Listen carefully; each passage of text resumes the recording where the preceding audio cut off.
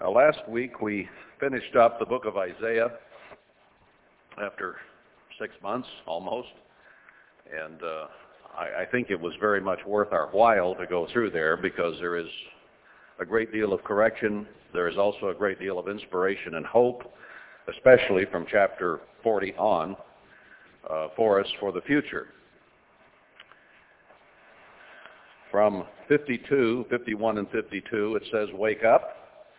In 53, it shows a very important focus on Jesus Christ.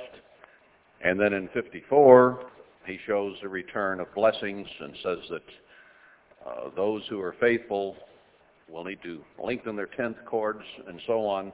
In other words, prepare for more people, because God is going to begin gathering, just as he did, and as he lays the story out in the book of Haggai.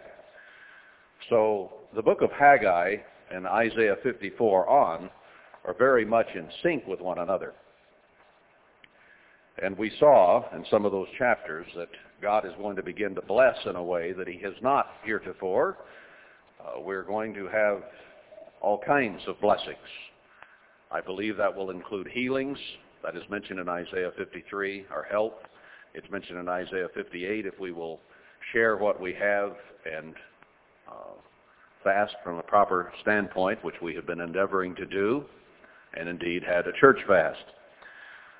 Exactly what year this will happen, I do not know. He says he will send the former and the latter rains in the first month. And of course that's been written now for at least 3,000 years, or close to it.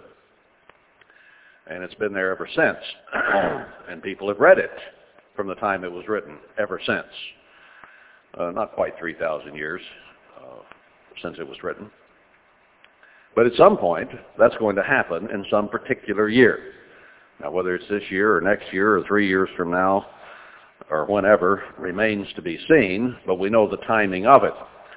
And it appears that God will return blessings in the first month, or probably around Passover time.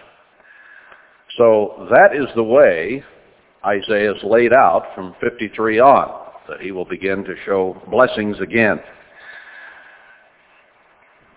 We saw the book of Isaiah proceed through end-time events, enemies coming against that God would take care of, and on into then Christ returning in the millennium on the earth by the end of chapter 65 and 66. Let's go today to the New Testament. I want to go back to the book of 1 Peter. Now, Peter was the one Christ chose to be the primary leader, along with James, of the early New Testament church. Peter, as we were introduced to him, had been a fisherman. He was not a scholar. He was not a well-trained man, as Paul was in that sense. And he had, I guess in some ways, fisherman ways.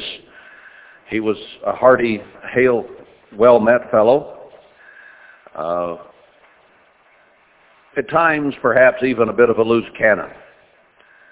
You didn't know exactly how Peter would react.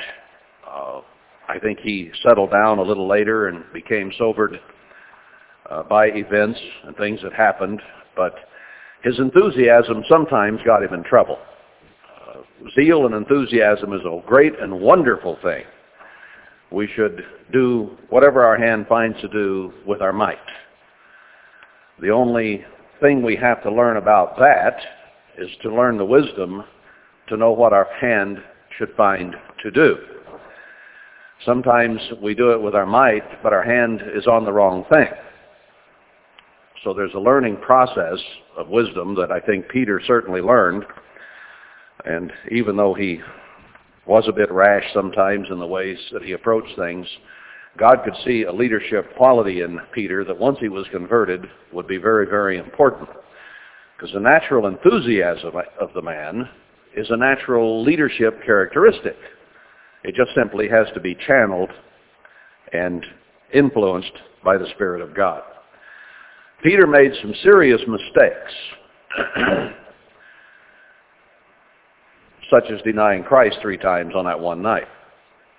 Yet on the other hand, he was willing to step out of the boat and try to run to Christ. Even though when he looked down, he thought, I can't do this. This doesn't work, and sank.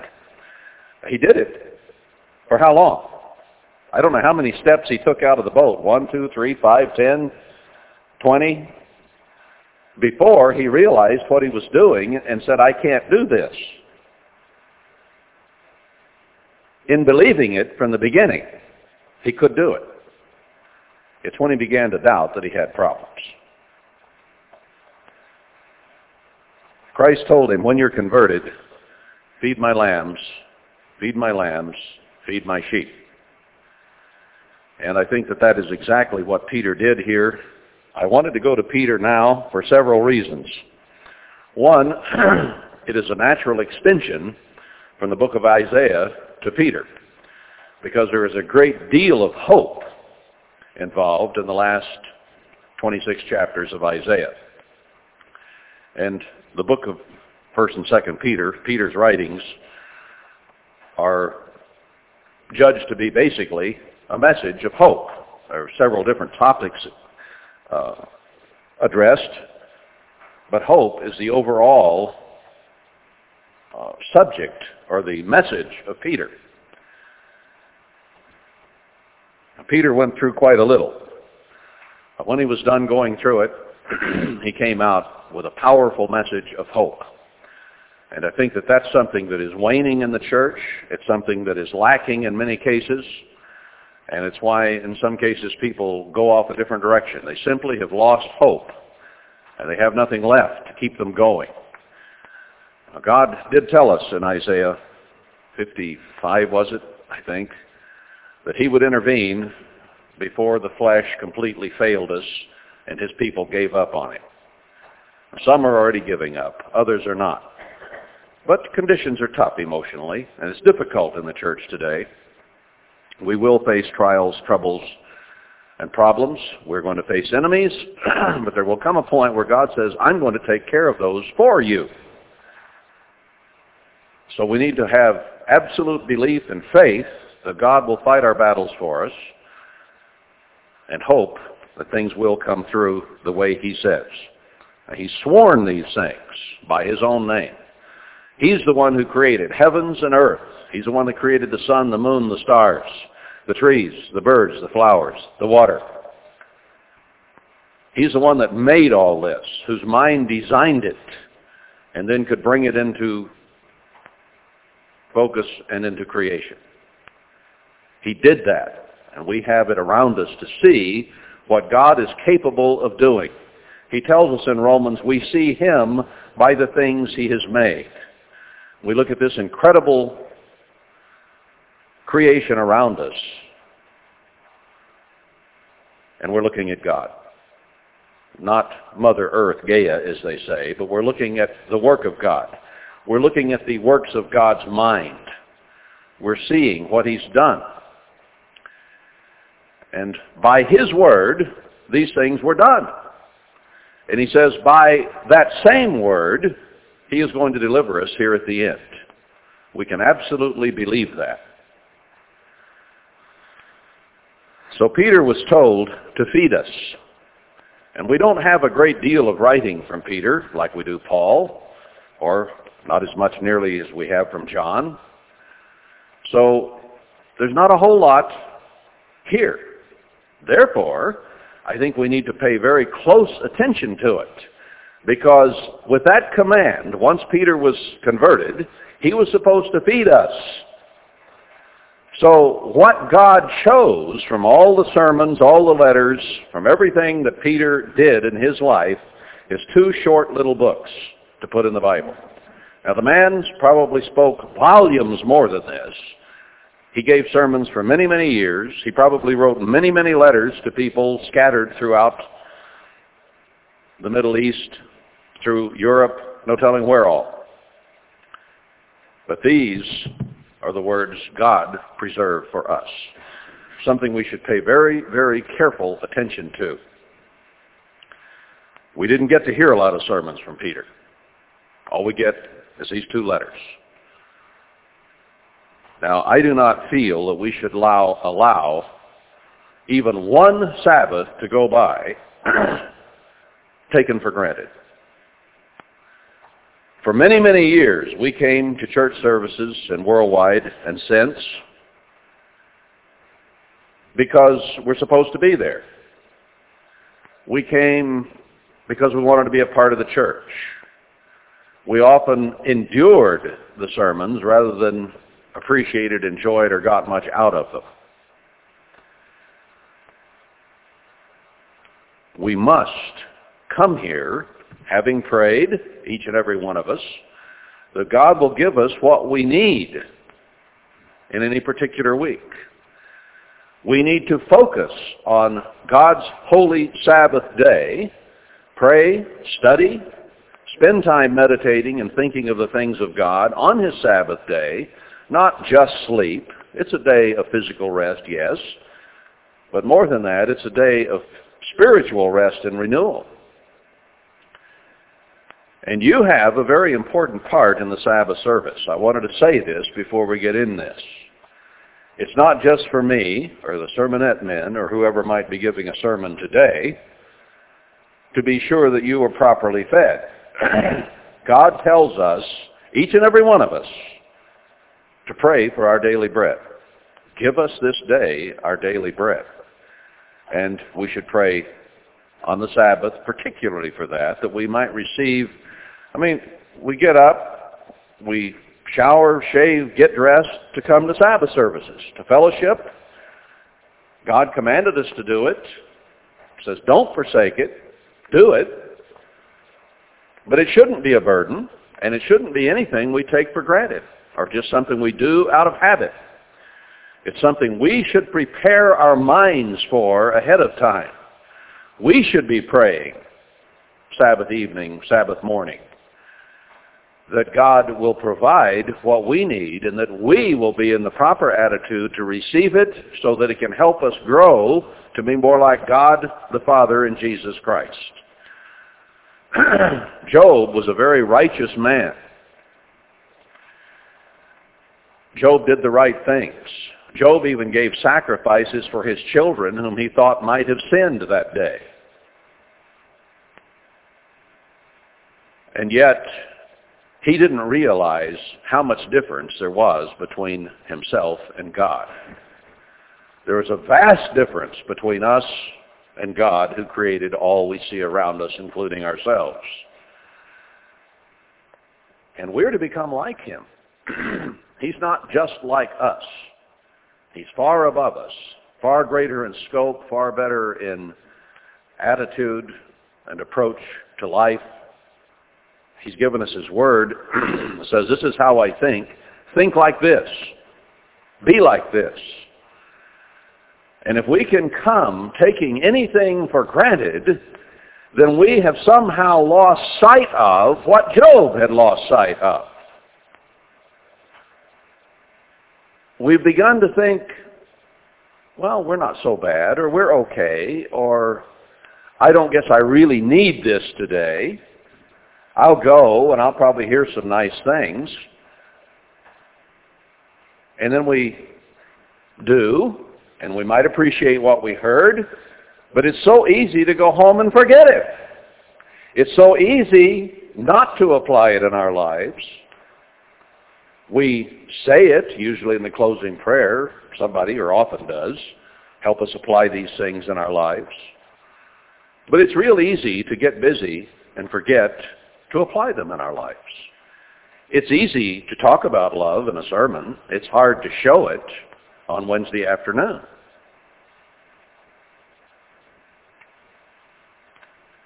But if we realize the vast contrast between our minds and our actions and the way God is, maybe we couldn't take it for granted.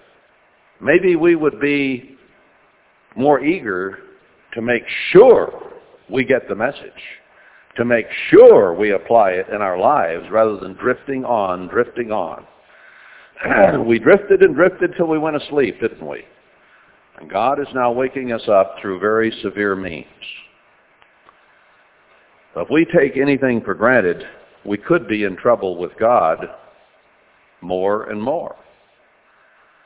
You know what? I'm tired of division and scattering and dissension and argument. Even after sending out this Passover paper, now I've gotten reams of material, literally reams of material from different people, different papers they've sent proving different things, or at least allegedly proving different things.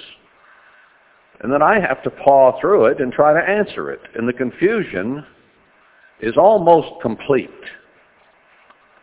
between the various things that contradict each other that I have received. A ream is 500 pages. I'm sure I've received more than that in papers and various things, some by mail, some by email, or whatever. It gets frustrating. It gets tiresome to have to wade through it all and try to answer people. I mean, it's one thing for you to know what's right. It's another thing to try to answer all the wrong. I'm tired of this situation. I would like us to be unified and close. But if we keep drifting along, that won't happen. Now, I'm not criticizing the people that have sent some of those papers. At least they're thinking. At least they're studying. At least they're trying to figure something out. There are so many who are taking everything for granted still, who are just sitting in wherever they are doing nothing. And they're worse off, I think, than those who are studying. They might come up with some wrong conclusions, but at least they have their head in the Bible. I just received a letter yesterday from a lady who wants to be put on our mailing list. Just out of the blue, she had some of my sermons from, 7, 8 years ago, I suppose, 6, 7, 8 years ago when I was in CGG. And she had picked up some literature from one of those who claims to be the only end-time work. The only righteous one succeeding Herbert Armstrong type of thing. There are several of those out there. Quite a few, in fact. But she said, I went there, and I thought, well, just maybe God has sent a successor to Herbert Armstrong who has all the answers, and he can run our lives, and he can tell us what to do. And she stayed in that organization for 1.5 years, and she says, it was all wrong. It was wrong. It was not right. Just recently someone called and wanted me to go to a particular website because this fellow has it all together. Wanted me to listen to a 4.5-hour sermon. Well, I went to the website. This person claims to be God's only end-time apostle. Has a pretty good-sized work. And says, we are the only successors to Herbert Armstrong. And I went through enough of his articles, and he's still following the Jewish calendar, defending it, and so on and so forth. That's not sounding like an end-time apostle to me. And it was full of pride and spiritual vanity. We're this, we're that, we're something else, we're important. Well, on and on it goes. But the lady said, I've listened to your tapes. She said, I agree with what you're saying. I guess she agrees none of us are righteous, no, not one. That we are only special if we follow God. That he has not chosen any one group right now. He is going to form a group at some time when he brings a remnant together, but he hasn't done it yet. And anyone who thinks they are that are in trouble. Haggai says he will appoint 2 leaders, and he will bring or stir people to come to them. So far, I only see people stirring people to come to them themselves. And it makes me wonder how much we should reach out in that sense at this point. I think what we need to be doing is getting our lives right, getting ourselves ready to be a part of whatever God is going to do, and then maybe he will include us when that comes. And I think the things we're doing are the correct thing, but that doesn't mean we're the only group that God is working through. I believe his people are scattered throughout the Church of God, throughout the organizations, and when he gets ready to draw them together, he's going to do it. And he will do it with his mighty hand, not because some man stands up and says, look at me, I'm the only legitimate successor to Herbert Armstrong. That's baloney. Who told him that? Where did he get that? Did Herbert Armstrong tell him that? No.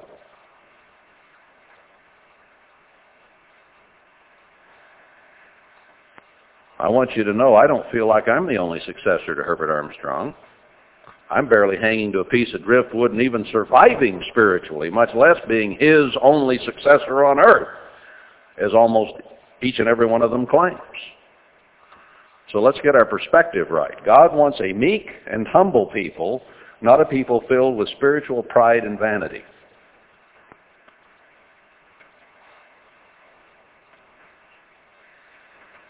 We were going to go into the book of Peter today. Let's do. There's an awful lot of hope here. But you know, unless you get your perspective right, the hope won't do you any good.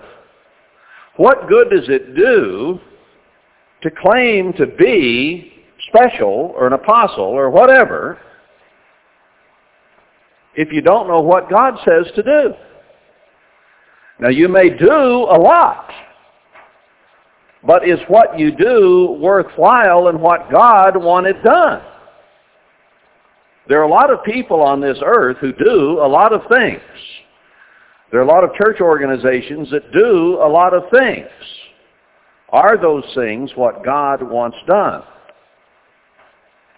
We need to be sure we get in this book and find out what God wants done. And I think overall it's fair to say he wants his bride prepared right now. Jesus Christ wants his bride prepared, and the Father wants it prepared. He's already called plenty of people to choose from to finish the 144,000 of the bride. And his focus is not to call more people, nor is it to warn the world. That comes with the two witnesses. Our job right now is to get ourselves ready. Let's see that. Let's get into Peter. We'll find that. Peter, an apostle of Jesus Christ, to the strangers scattered throughout Pontus, Galatia, Cappadocia, Asia, and Bithynia, basically areas north of the Euphrates River. People of God were scattered all over the place. Do we see any familiarity or similarity here now? I mean, whatever boat Peter's rowing at this moment, we're already in it. After the first sentence, that's all it took. We're here right now. We're scattered. Elect. I hope we're a part of the elect. So there's another inclusion of us, not just those people that he specifically wrote that letter to, but this letter was written by Peter to those individuals, and God said, that letter I want included in my word because the people who come later need to read it too, not just those that he wrote it to. So God enlarged this letter and sent it forward to us. Here it is today. Elect according to the foreknowledge of God the Father. God knew that he would call a certain type of person. We could get into predestination here, and did God call every one of us all the way back? I really don't overall think so, because even those whom God used in a mighty way said they were chosen from the womb. Now, if certain ones who were the greatest leaders, some of them, in the Bible, were only chosen from the womb, who are we to claim we were chosen before Adam and Eve were even created? It doesn't make sense to me. Perhaps God could do it. But wouldn't he have had to cause certain people to be together through all these 6,000 years to produce you the way you are today? Wouldn't he have almost had to cause fornication and adultery and remarriages and polygamy and all the things that are in your background for you to be exactly as you are today? Wouldn't he have had to have your parents get together on a particular night and a particular sperm invade a particular egg on that particular night for you to be here? Is he that involved in it? He counts the hair on our head, but I'm not sure that he knew everyone who would sin and every child who would be born out of wedlock on every particular night and everything that was required for you to be here today.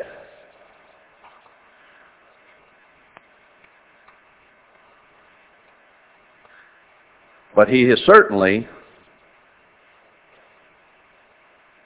called us to be a part of his elect according to his foreknowledge of God the Father. At some point, he looked down and decided, there's a person born there that I'm going to work with, and began to work with that person because he was looking for certain types of people. Now, I can look across the church and I see all kinds of different people. Maybe we all had one thing in common. We were weak in base. You know. He wasn't looking for great and wonderful characteristics in every one of us. He wasn't looking for people who were born gifted or talented necessarily, was he? I mean, you look at a cross-section of the church and it's obvious he wasn't looking for that. If he was, he didn't find it. And we're just sort of what was left so he could use us. No, he took people who are not big, important, necessarily intelligent or gifted or talented, who were weak in base, that he might transform us into something different. Because it is to his greater glory to take something that doesn't amount to much and turn it into God than to take something which was already talented and gifted to begin with and turn it into God. It takes more miracles to get you and me there than it would have had we been wonderful, great people. So he chose us. A few he may have chosen from the womb. A few he may have chosen as we grew up.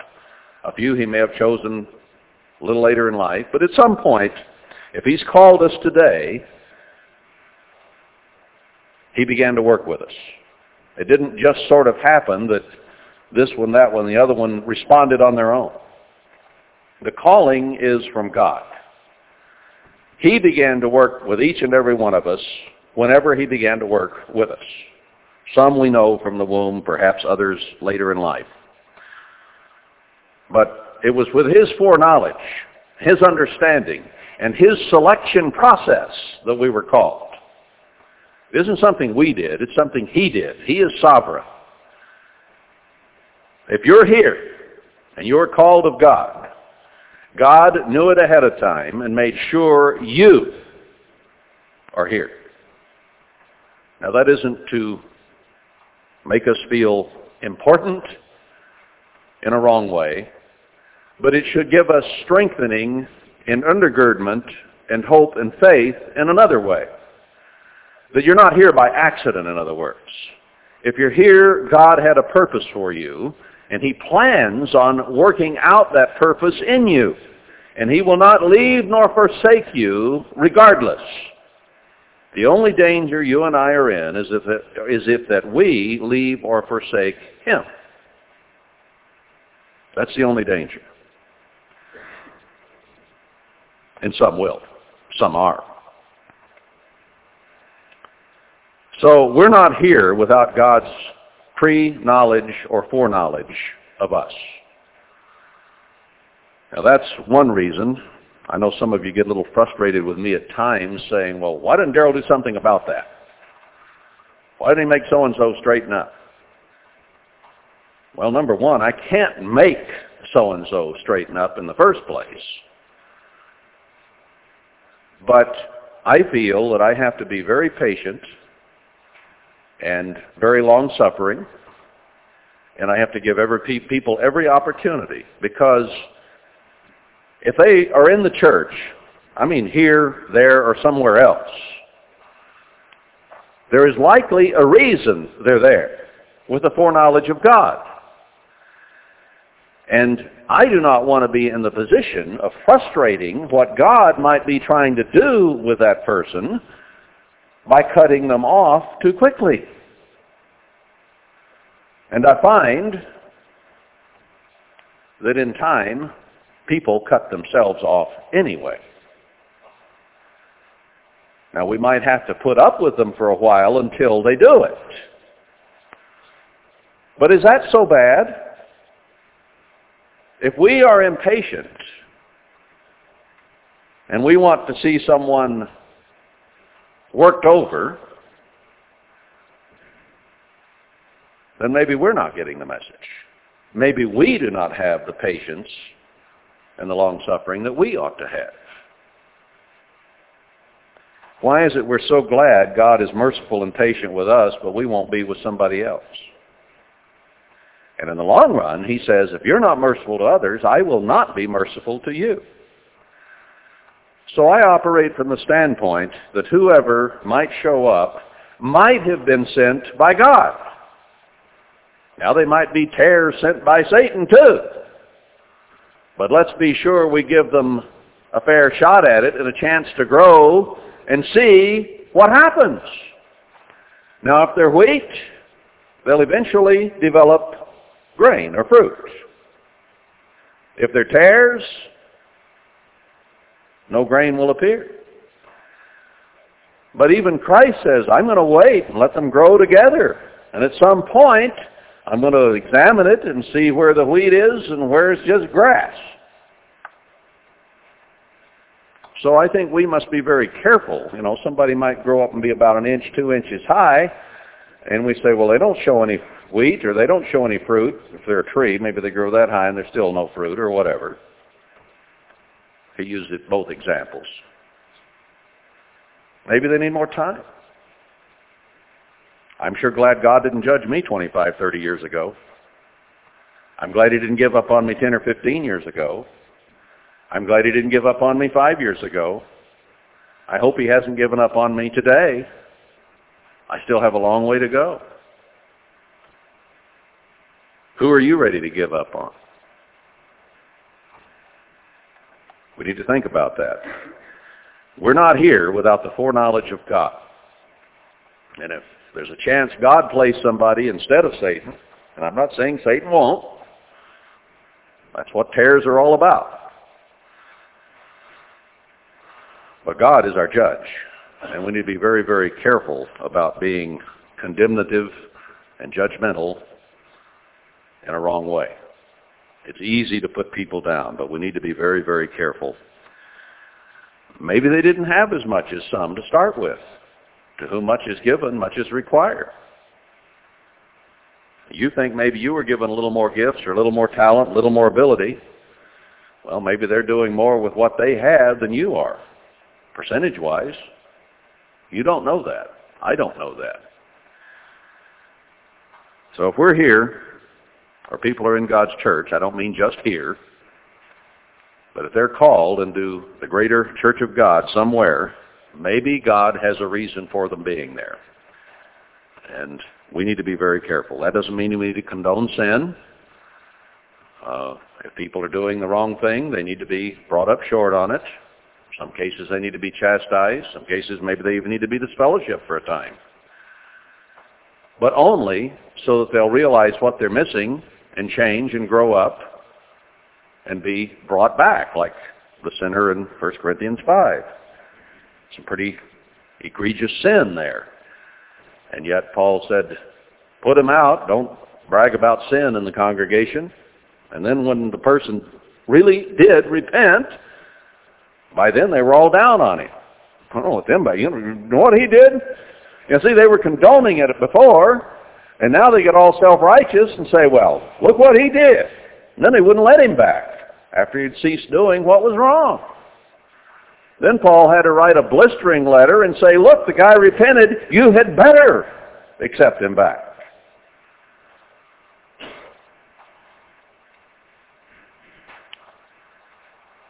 I'm sure thankful God has been merciful to me, and I want to be merciful to others. Sometimes maybe I'm not as much as I ought to be, but I'm working on it. And yet on the other hand, we can't be reed shaken in the wind either. God set the standard in this book, the Bible. We have to live up to that standard. But we need hope. So the first little ray of hope, as he calls us elect, according to the foreknowledge of God the Father, through sanctification of the Spirit, set aside by the Spirit of God. Now, there are today over 6 billion people, I guess, on earth.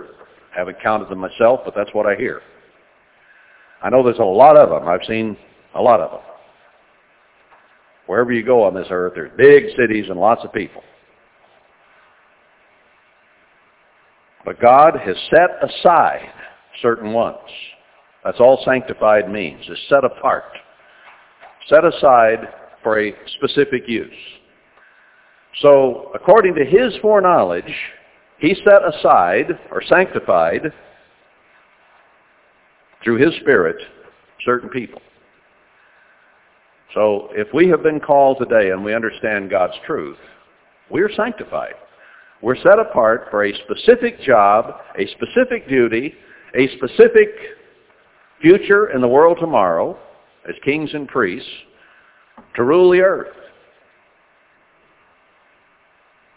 Now someday, if the news media comes to us and they find that statement on our website, they'll think these people are kooky. Those people aren't going to rule the world. Well, if we follow through with what God told us to do, he said when Jesus Christ comes, we'll rule the world. Now that might be interpreted as being subversive today toward any human governments, but that's not where I'm coming from. We're not trying to overthrow any government. The only government I'm trying to overthrow is the carnal government of my mind over me, and have it replaced with the Spirit of God and walk by the Spirit. So we're set aside. What for? Now when you set something aside, you set it aside for a specific purpose or use, right? Well, when God sets us aside, here's what it's for. Unto obedience and sprinkling of the blood of Jesus Christ. In other words, we're supposed to change the way we are, become like Christ, and then his blood will cover, sprinkle over, pass over any sins that we have committed, so that we don't have to die for them.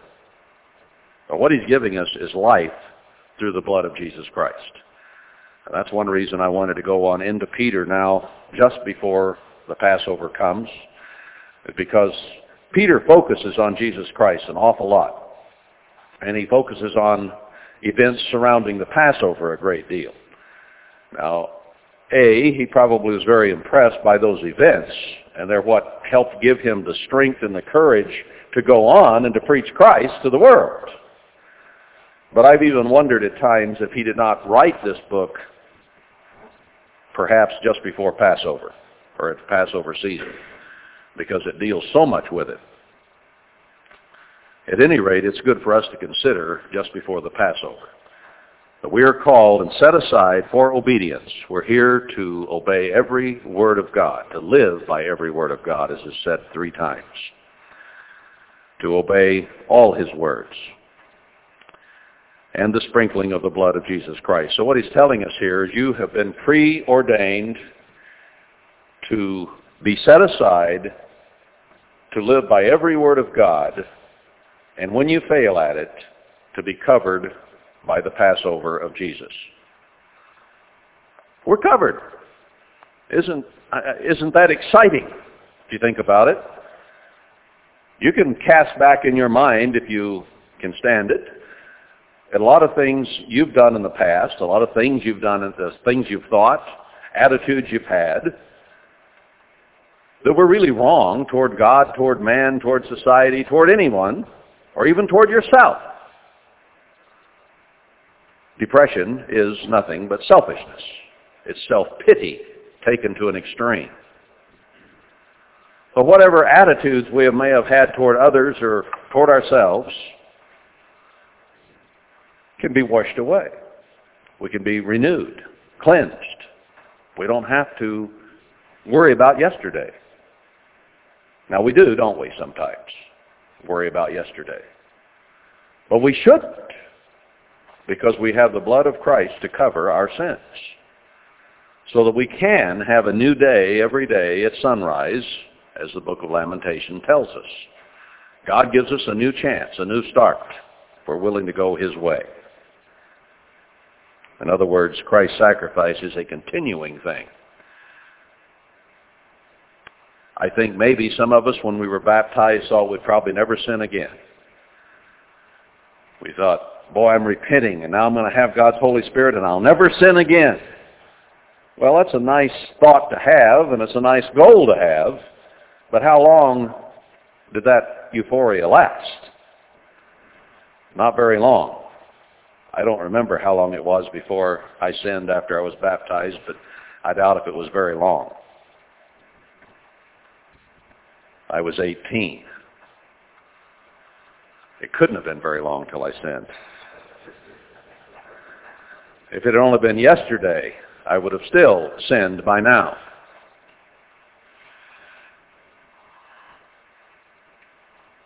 But this is what we're called to do. So he says, you're set aside with a very knowledge of God to obedience and to come under the forgiveness and the mercy of God through the sprinkling of the blood of Jesus Christ. Grace to you and peace be multiplied. Now that would be his wish. As Paul said at one time, I wish above all things you prosper and be in health. And Peter was giving an opening salutation here that he wanted them to live in the good graces of God and to be blessed and to do well and to have peace. Well, that's well and good, but we're still human, and Peter had to address some problems because we do not always keep every word of God, and even with God's best intentions and our best intentions for ourselves, we still foul up, don't we? But there's hope through Jesus Christ. Blessed be the God and Father of our Lord Jesus Christ, which according to his abundant mercy has begotten us again to a lively hope by the resurrection of Jesus Christ from the dead. We'll be celebrating the Passover soon, and the beauty of the Passover is that it can forgive our past sins, but give us hope in the resurrection. Now, if Christ had died for our sins and stayed dead, where would we be? But he didn't stay dead. 3 days later, he was resurrected. So we can be resurrected from our way of life and thinking, and we can be resurrected from physical death as well through his resurrection. There is great, lively hope. What is the hope of the dead, as Paul says in 1 Corinthians 15? The hope of the dead is the resurrection.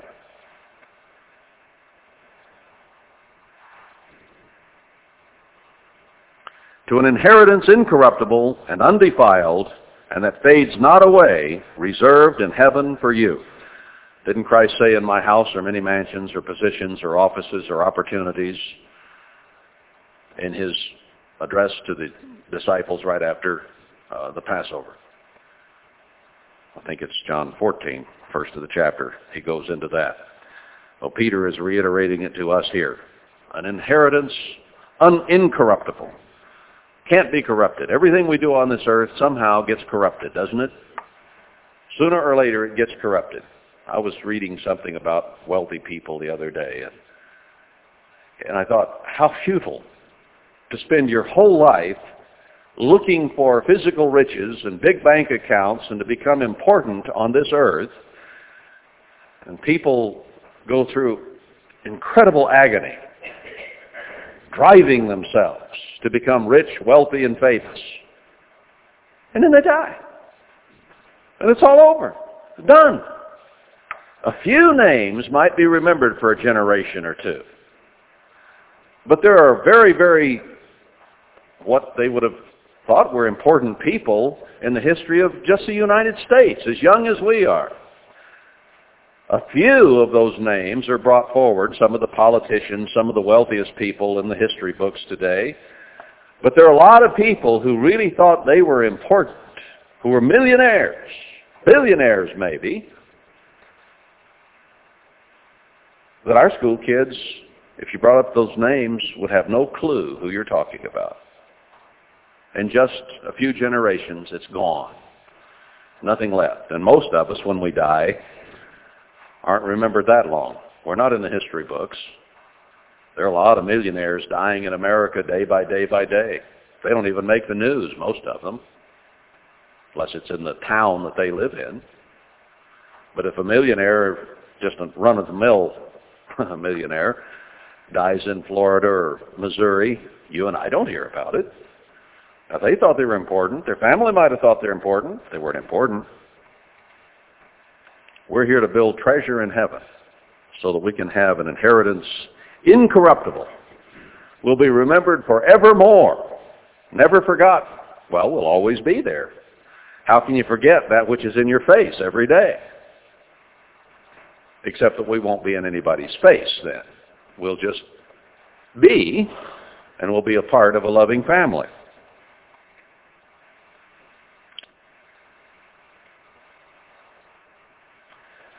The fades not away, reserved in heaven for you. Your name is even written in the book of life. If you're baptized and you have God's Holy Spirit, your name is written by God, or by an angel that is assigned, I don't know exactly how he does it, in a book of life. And once it's written in that book of life, God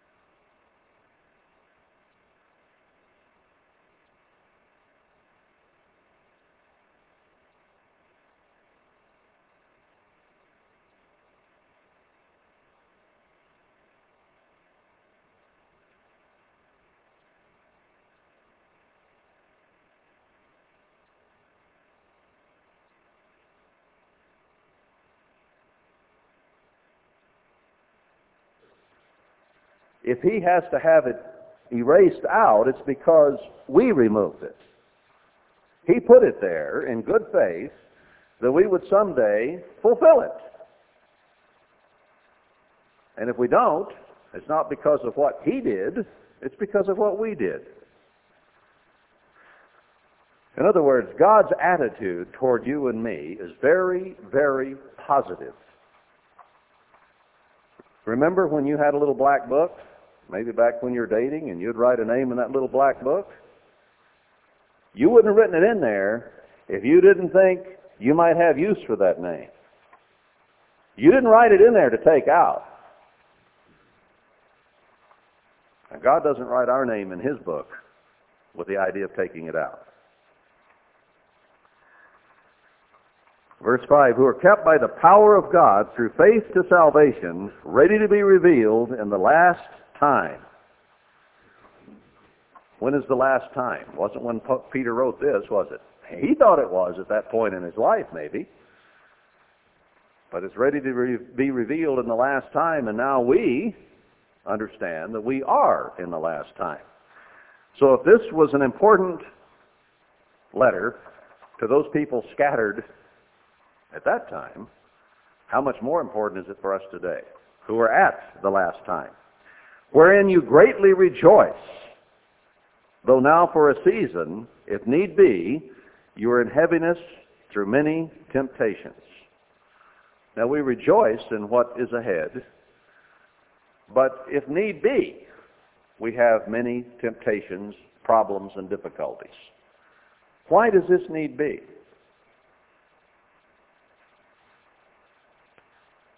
You know, when God told ancient Israel that they were to teach their children what that Passover meant when they got to the Holy Land, in his mind, they should have started teaching that when they entered into the land the next year. Right? It's easy to walk from Egypt to Palestine in under a year. They should not have had, by any means, to have waited 40 years. But if need be, through many temptations, it took 40 years, then they were going to wait 40 years to enter the land. Had they done what God said, they would have gone immediately from Egypt straight to the Promised Land. But that wasn't to be. They began to gripe and complain almost immediately.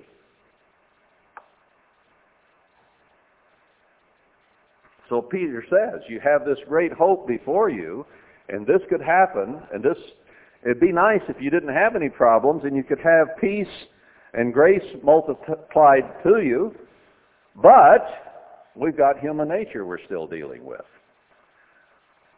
We got ourselves that are impeding the process. Israel impeded themselves, and it cost all those who came out that were of age their lives. Physically. They'll be in the second resurrection, I feel sure, and have an opportunity at salvation because they never really had that. They had an opportunity to go to a physical promised land.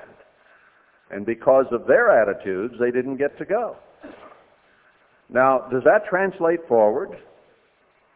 God is saying that at some point He's going to take His people to a safe place where they can be a light to the world here at the end. But He said, pray that you be accounted worthy to go. Not assume that you are worthy, as many do today. But pray that you be accounted worthy.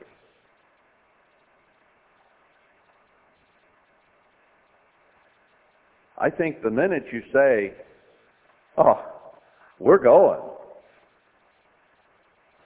might be the day you cut yourself off from being accounted worthy. It says there'll be two grinding at the mill, two or three in the field, and He'll take one or the other. Or is that, wait a minute, I get that backwards sometimes. It's talking about the resurrection and place of safety. But the point is, He says, pray that you be accounted worthy. So, if sometime we're in heaviness and our actions, our Laodiceanism here at the end of the age, has caused us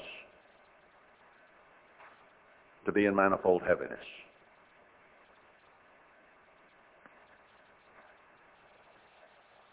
Did I talk about, I know I talked about the thing in Wisconsin. I guess I haven't mentioned publicly what happened as a result of one of the members, or of one of the ministers in that organization, writing a very, I think, heartfelt letter to the living brethren and any others, meaning the rest of the Church of God, who might be concerned. And in it, he called for humility and meekness and repentance and fasting, that we might all draw close to God so that that kind of thing would not happen again, not just to that organization, but to all of us.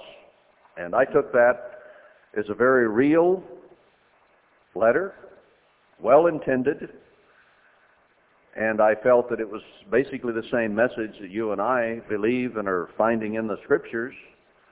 I thought it was very well done. There were a few things in there I wouldn't have completely agreed with, but overall, the attitude and the way that it was written, I thought was a very fine letter. But he has been disfellowshipped and fired because of that letter. Now, I sent it out to a few email addresses, and I suppose it's probably circulated, and now most of you have read it by now. Very fine letter. But apparently those in the... Now, I don't have all the facts, and I don't know. There may have been some things that went before that had something to do with it. But the story is, I heard it, was that letter precipitated firing and disfellowship. If that is indeed the case, I think that there has been a great injustice done. Because if anyone had fired and disfellowshipped someone for writing that letter, It's because they did not want to be told in any form, fashion, or way that they were wrong in any way, or needed to be humble or meek in any way, but that they were just fine, thank you.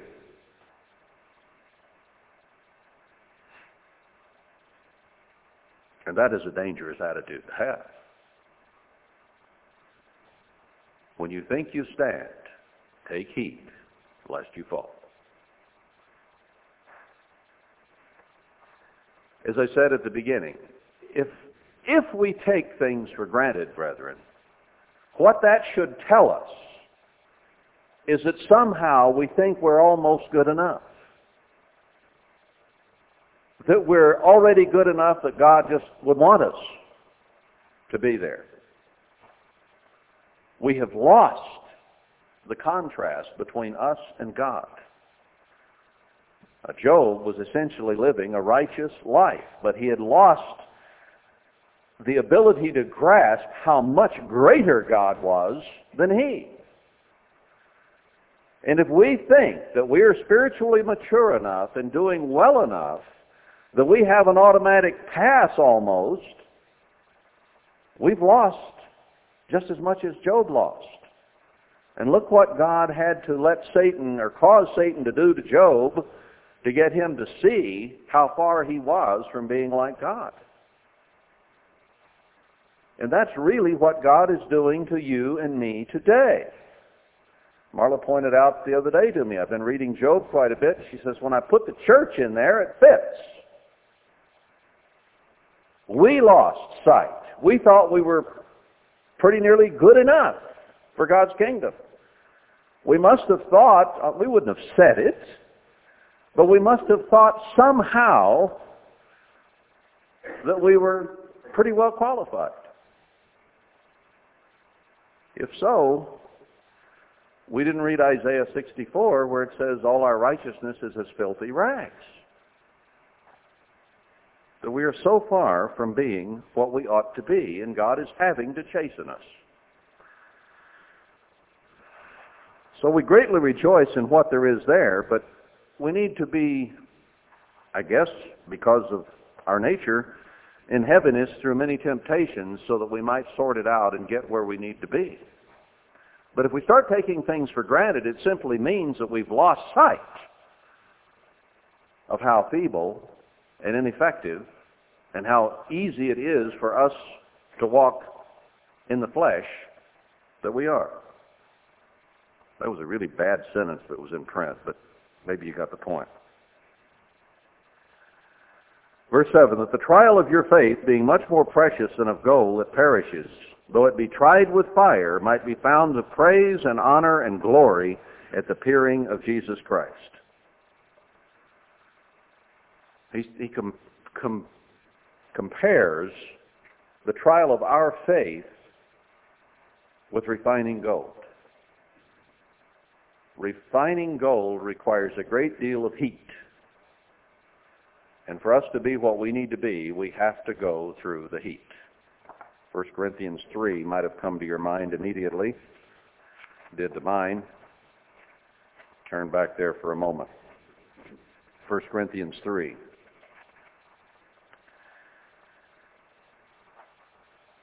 Verse 9. For we are laborers together with God. You are God's husbandry. You are God's building. We're like animals in his flock, or we're like a temple or a building he might build. According to the grace of God which is given to me, as a wise master builder, I have laid the foundation, and another builds thereon. But let every man take heed how he builds thereupon. So Peter, Paul, and Apollos might have digged and dunged and watered and so on, but he says it comes down to a personal responsibility. For other foundation can no man lay than that is laid, which is Jesus Christ. Now if any man build upon this foundation, gold, silver, precious stones, or wood, hay, and stubble, every man's work will be made manifest. For the day shall declare it, because it shall be revealed by fire, and the fire shall try every man's work of what sort it is.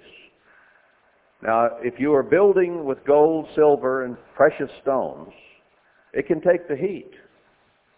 But what if you're building with wood, hay, and stubble, and somebody strikes a match? Poof! It's gone.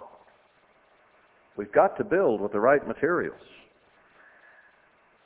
The fire will try every man's work of what sort it is. It will either be refined in fire and made purer, or it will just burn up once the fire starts. Now that is the process that we see going on right now in the church. God has put the fire to us. He's allowed Satan to be turned loose on us to some degree. He holds him back, but he's turned him loose to some degree. Now he held Job back some, or held Satan back from Job some. He said, do anything you want except take his life. So he sent people to destroy his flocks, people to destroy his servants. Satan sent a wind to blow down the house where his children were and killed all of them. He is the prince of the power of the air. It shows that he does have capacity to use natural forces to do what he wishes to do. And God gave him that power and that capacity. He could cause boils to go all over his body so that he couldn't sit, lay down, or be comfortable in any way. Satan can do these things if God allows him. He would have killed him had God allowed it, but God said, stop just short of that. Don't do that. Now, he has given limited power to Satan right now to affect us. He's going to give him greater power when he's cast down in Revelation 12. He's going to come to destroy every last one of God's faithful remnant. And those who have gone into the tribulation, most of them, he will torture terribly and cause to be killed. God will allow him to kill them. So we are seeing pressure and a certain amount of fire in the church today. And some are just going up in a puff of smoke, hay and stubble. Some are burning up a little slower, wood. Some are being refined. How are you building? How am I building? Are we on our knees? Is our head in this book? Are we building with things that can stand the heat?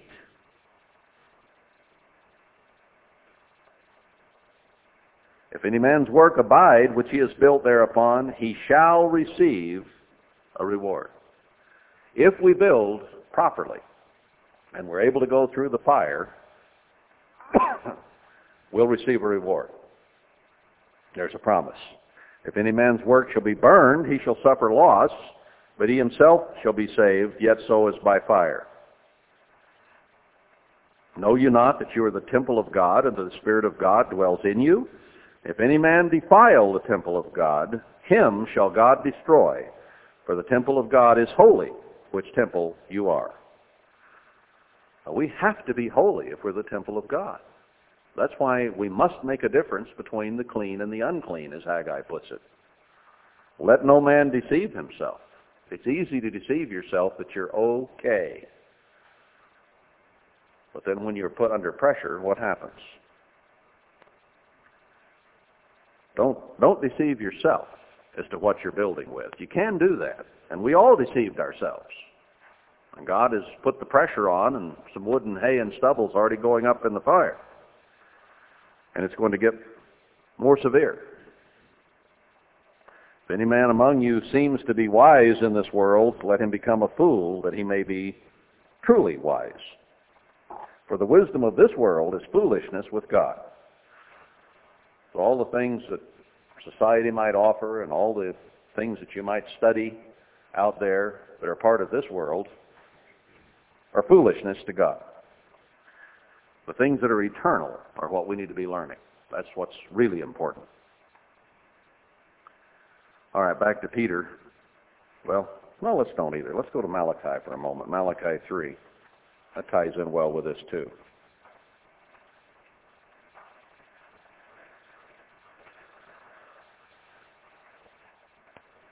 Malachi 3.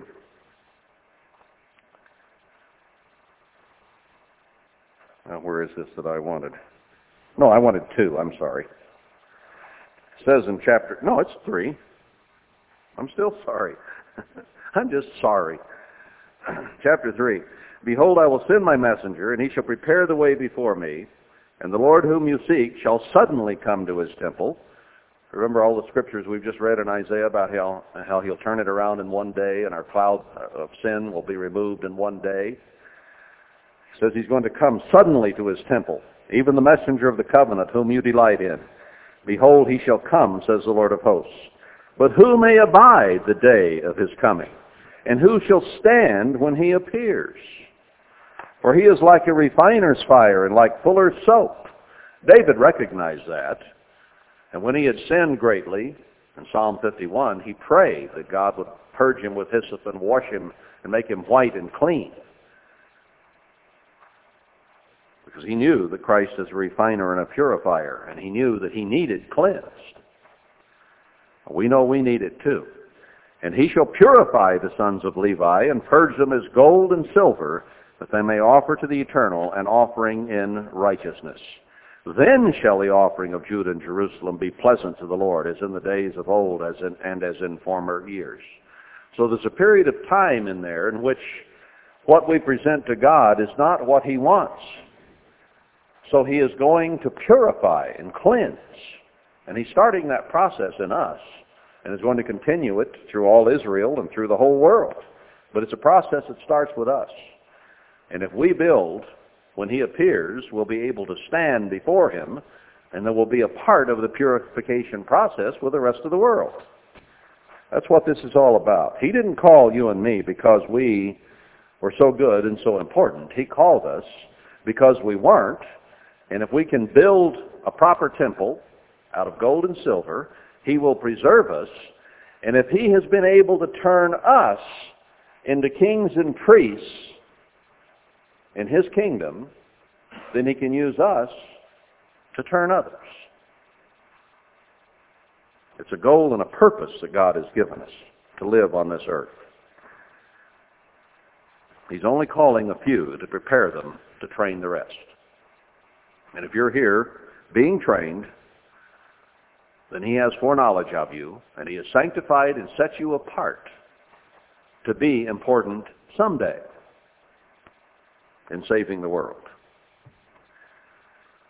But in the meantime, we go through. See, when we have made it through, brethren, when we've gone through all the trouble and trials that we're about to go through, and already to some degree are in, but there's more coming. When we've gone through all that, we will have learned the lessons we need to have learned of mercy and patience and forgiveness, service and love, so that we can pass them along to others.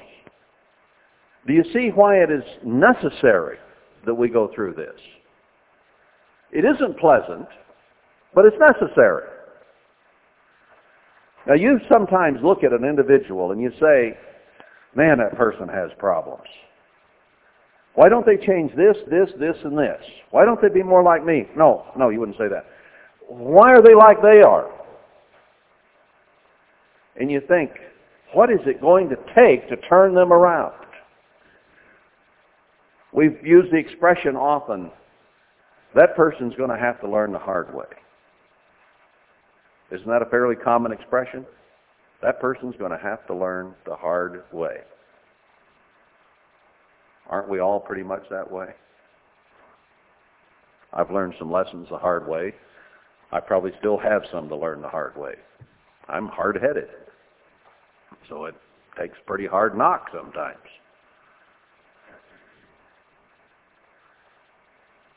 But after you've learned the hard way,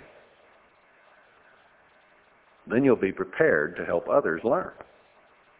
Now, aren't most people going to go into the tribulation and learn the hard way? You and I have an opportunity to soften our hearts and our heads to God and miss the tribulation. I don't want to see the little children I see out here in this audience today and the teenagers go through the tribulation.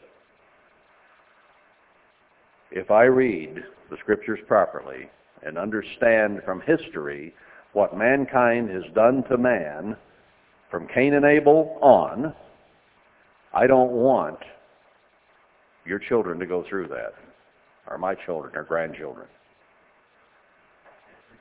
If we'll learn now to be patient and loving and kind and merciful, maybe God will grant us opportunity to miss that and our children.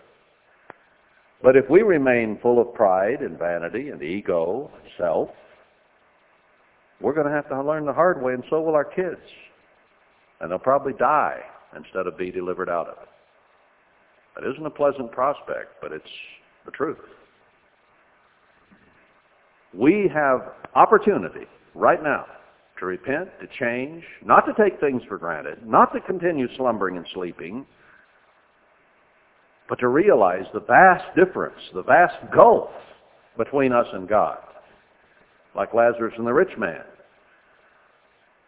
The rich man could see no way to get across that great gulf between him and God. Now, I see a way now, ahead of time, that we can close that gap or heal that breach, close that great divide between us and God by living according to His words and walking in the Spirit and getting rid of human vanity, pride, and ego and becoming humble. That's why when someone says, I'm one of the two witnesses, or I'm the end-time apostle, or I'm the only successor that's legitimate to Herbert Armstrong, I know that can't be anyone God is using. It can't be. Because they're full of vanity and pride and ego. And God's witnesses at the end are going to come in what? Sackcloth and ashes. That depicts humility, meekness. So whoever God uses for whatever jobs from now on, meekness and humility have got to be watchwords of their lives.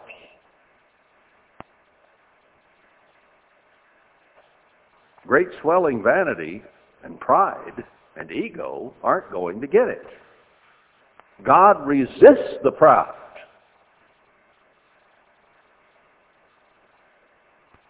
Is there any pride or vanity, spiritual ego, when somebody says, I am the only legitimate church leader on earth today?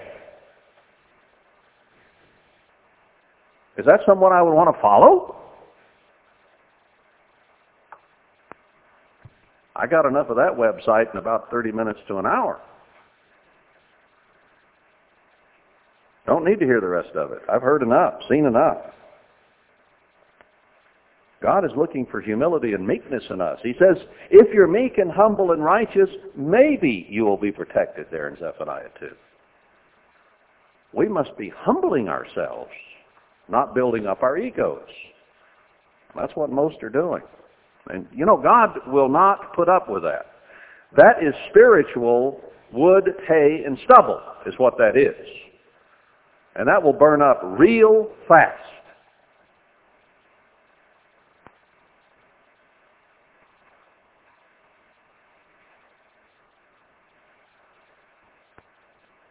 Let's go on. That the trial of your faith, being much more precious than of gold that perishes, though it be tried with fire, might be found to praise and honor and glory at the appearing of Jesus Christ. What does that imply to us?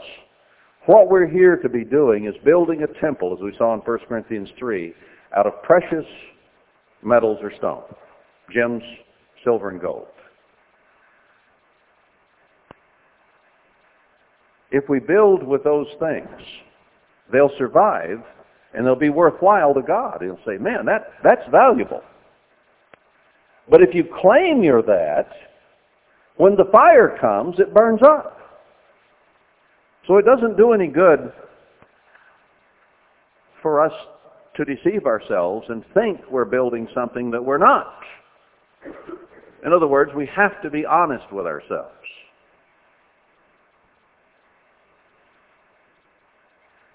Does it make you pure gold to criticize others, to criticize their abilities, to criticize whatever level of growth they might be at, to make yourself feel that you're above them spiritually? Now, you might be giving yourselves placebos to make yourself feel good. But God's going to put it to the fire. And we're going to find out if all this that you've built up in your mind that makes you above anyone else will survive or not. Deceiving yourself, kidding yourself that you're building with silver and gold when you're building on the things of this world and your own ego isn't going to do you a bit of good. That self-deception is going to lead to self-destruction. We must be honest with ourselves. What did Job do? He finally got honest about it. God showed him through the things the devil did to him and through his friends, and ultimately speaking to him himself. He said, where were you when I did this, this, this, and this? Where were you when I did that? Oh, I was nothing. I wasn't even here when you created the worlds and the heavens and the whales and the leviathans and the dinosaurs and all the things you created. I wasn't here. Job's perspective changed an awful lot. He had thought he was a pretty righteous man. And when Satan and God got done with him, he said, man, what did it do? It humbled him. That's what it did. It humbled him. He felt small before God. We need to feel small before God. Which does God look to? The one who stands and says, I fast twice in a week and I give alms and I'm the righteous man and the only apparent successor to Herbert Armstrong? Is there any difference in tone there? Ours is the only work. We are the ones. Is there any difference between that and the Pharisee who beat his chest and said, I'm wonderful? What about the man who wouldn't even look up and said, have mercy on me, a sinner? It's a real contrast there. Because the man realized he was a long way from being like God. But Christ used the example of the Pharisee and the sinner in the same way that we have the whole book of Job to show us that no matter how righteous we might think we are, we're still a long way from being like God. And if we're going to be like God, and He's going to be pleased when Christ returns, and we'll be able to stand at His appearing, then we need to be building with gold and silver and precious stones. Do we like rings and things that we hang on our bodies made out of wood, hay, or stubble? Oh, honey, would you please get me a straw ring? I don't think so. You gals would rather have diamonds and gems and silver and gold. They're pleasing. They have an intrinsic beauty the wood, hay, and stubble simply don't have. So God uses those as an example of what He wants.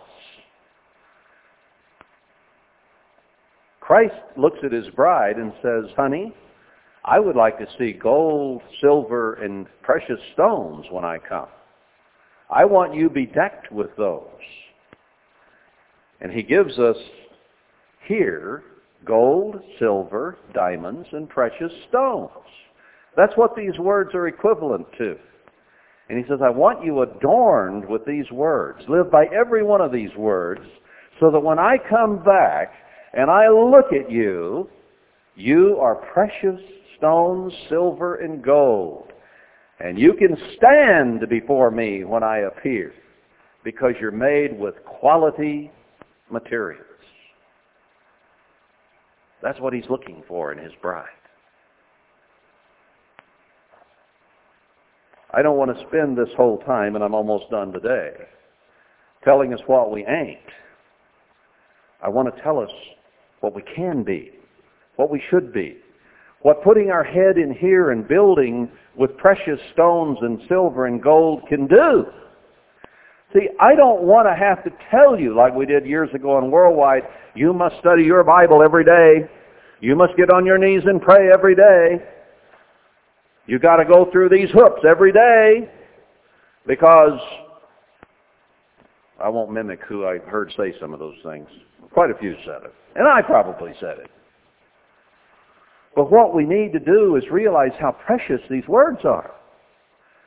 And if we didn't take them for granted and realized how precious they were, we could hardly wait to get our nose in here, right? So if we're lacking and we have trouble wanting to get our head in our Bible, we don't realize how valuable it is. We haven't realized that every word is gold. Every word is silver. Every word is precious stones. And we search for them the way men search for gold with fever. Gold fever. If we realized, if we grasped the hope that is in this book, we would want to hear about it. We'd want to read it. We'd want to build with it. If you had an opportunity to build with wood, hay, or stubble, or gold and precious stones, isn't that a no-brainer? When we see a billionaire's yacht lined with seagrass, isn't it impressive? No, it's not the one that gets written up. I've seen big pictorials of Aristotle Onassis' yacht years ago, inlaid with gold. The fixtures were gold. The potty was gold. Everything was gold and diamonds. That's the one they wrote up because that's what impresses people. Well, the real gold is here. The gold that is forever is here. These are the diamonds that are forever, the gems of God's Word. And if we can be inspired to understand that we could have life eternal and peace and prosperity and everything any human being ever dreamed about and beyond, wouldn't we have our head in it? See, we don't just take Sabbath service for granted. We take God and God's words for granted. And we're doing ourselves a great injustice because He wants us clothed in these words, clothed in righteousness when He returns. That's what preparing His bride is all about. What He wants to say when He sees His bride is, "Wow, honey, you look good." That's what He wants to say about His bride. You and me. The option is ours.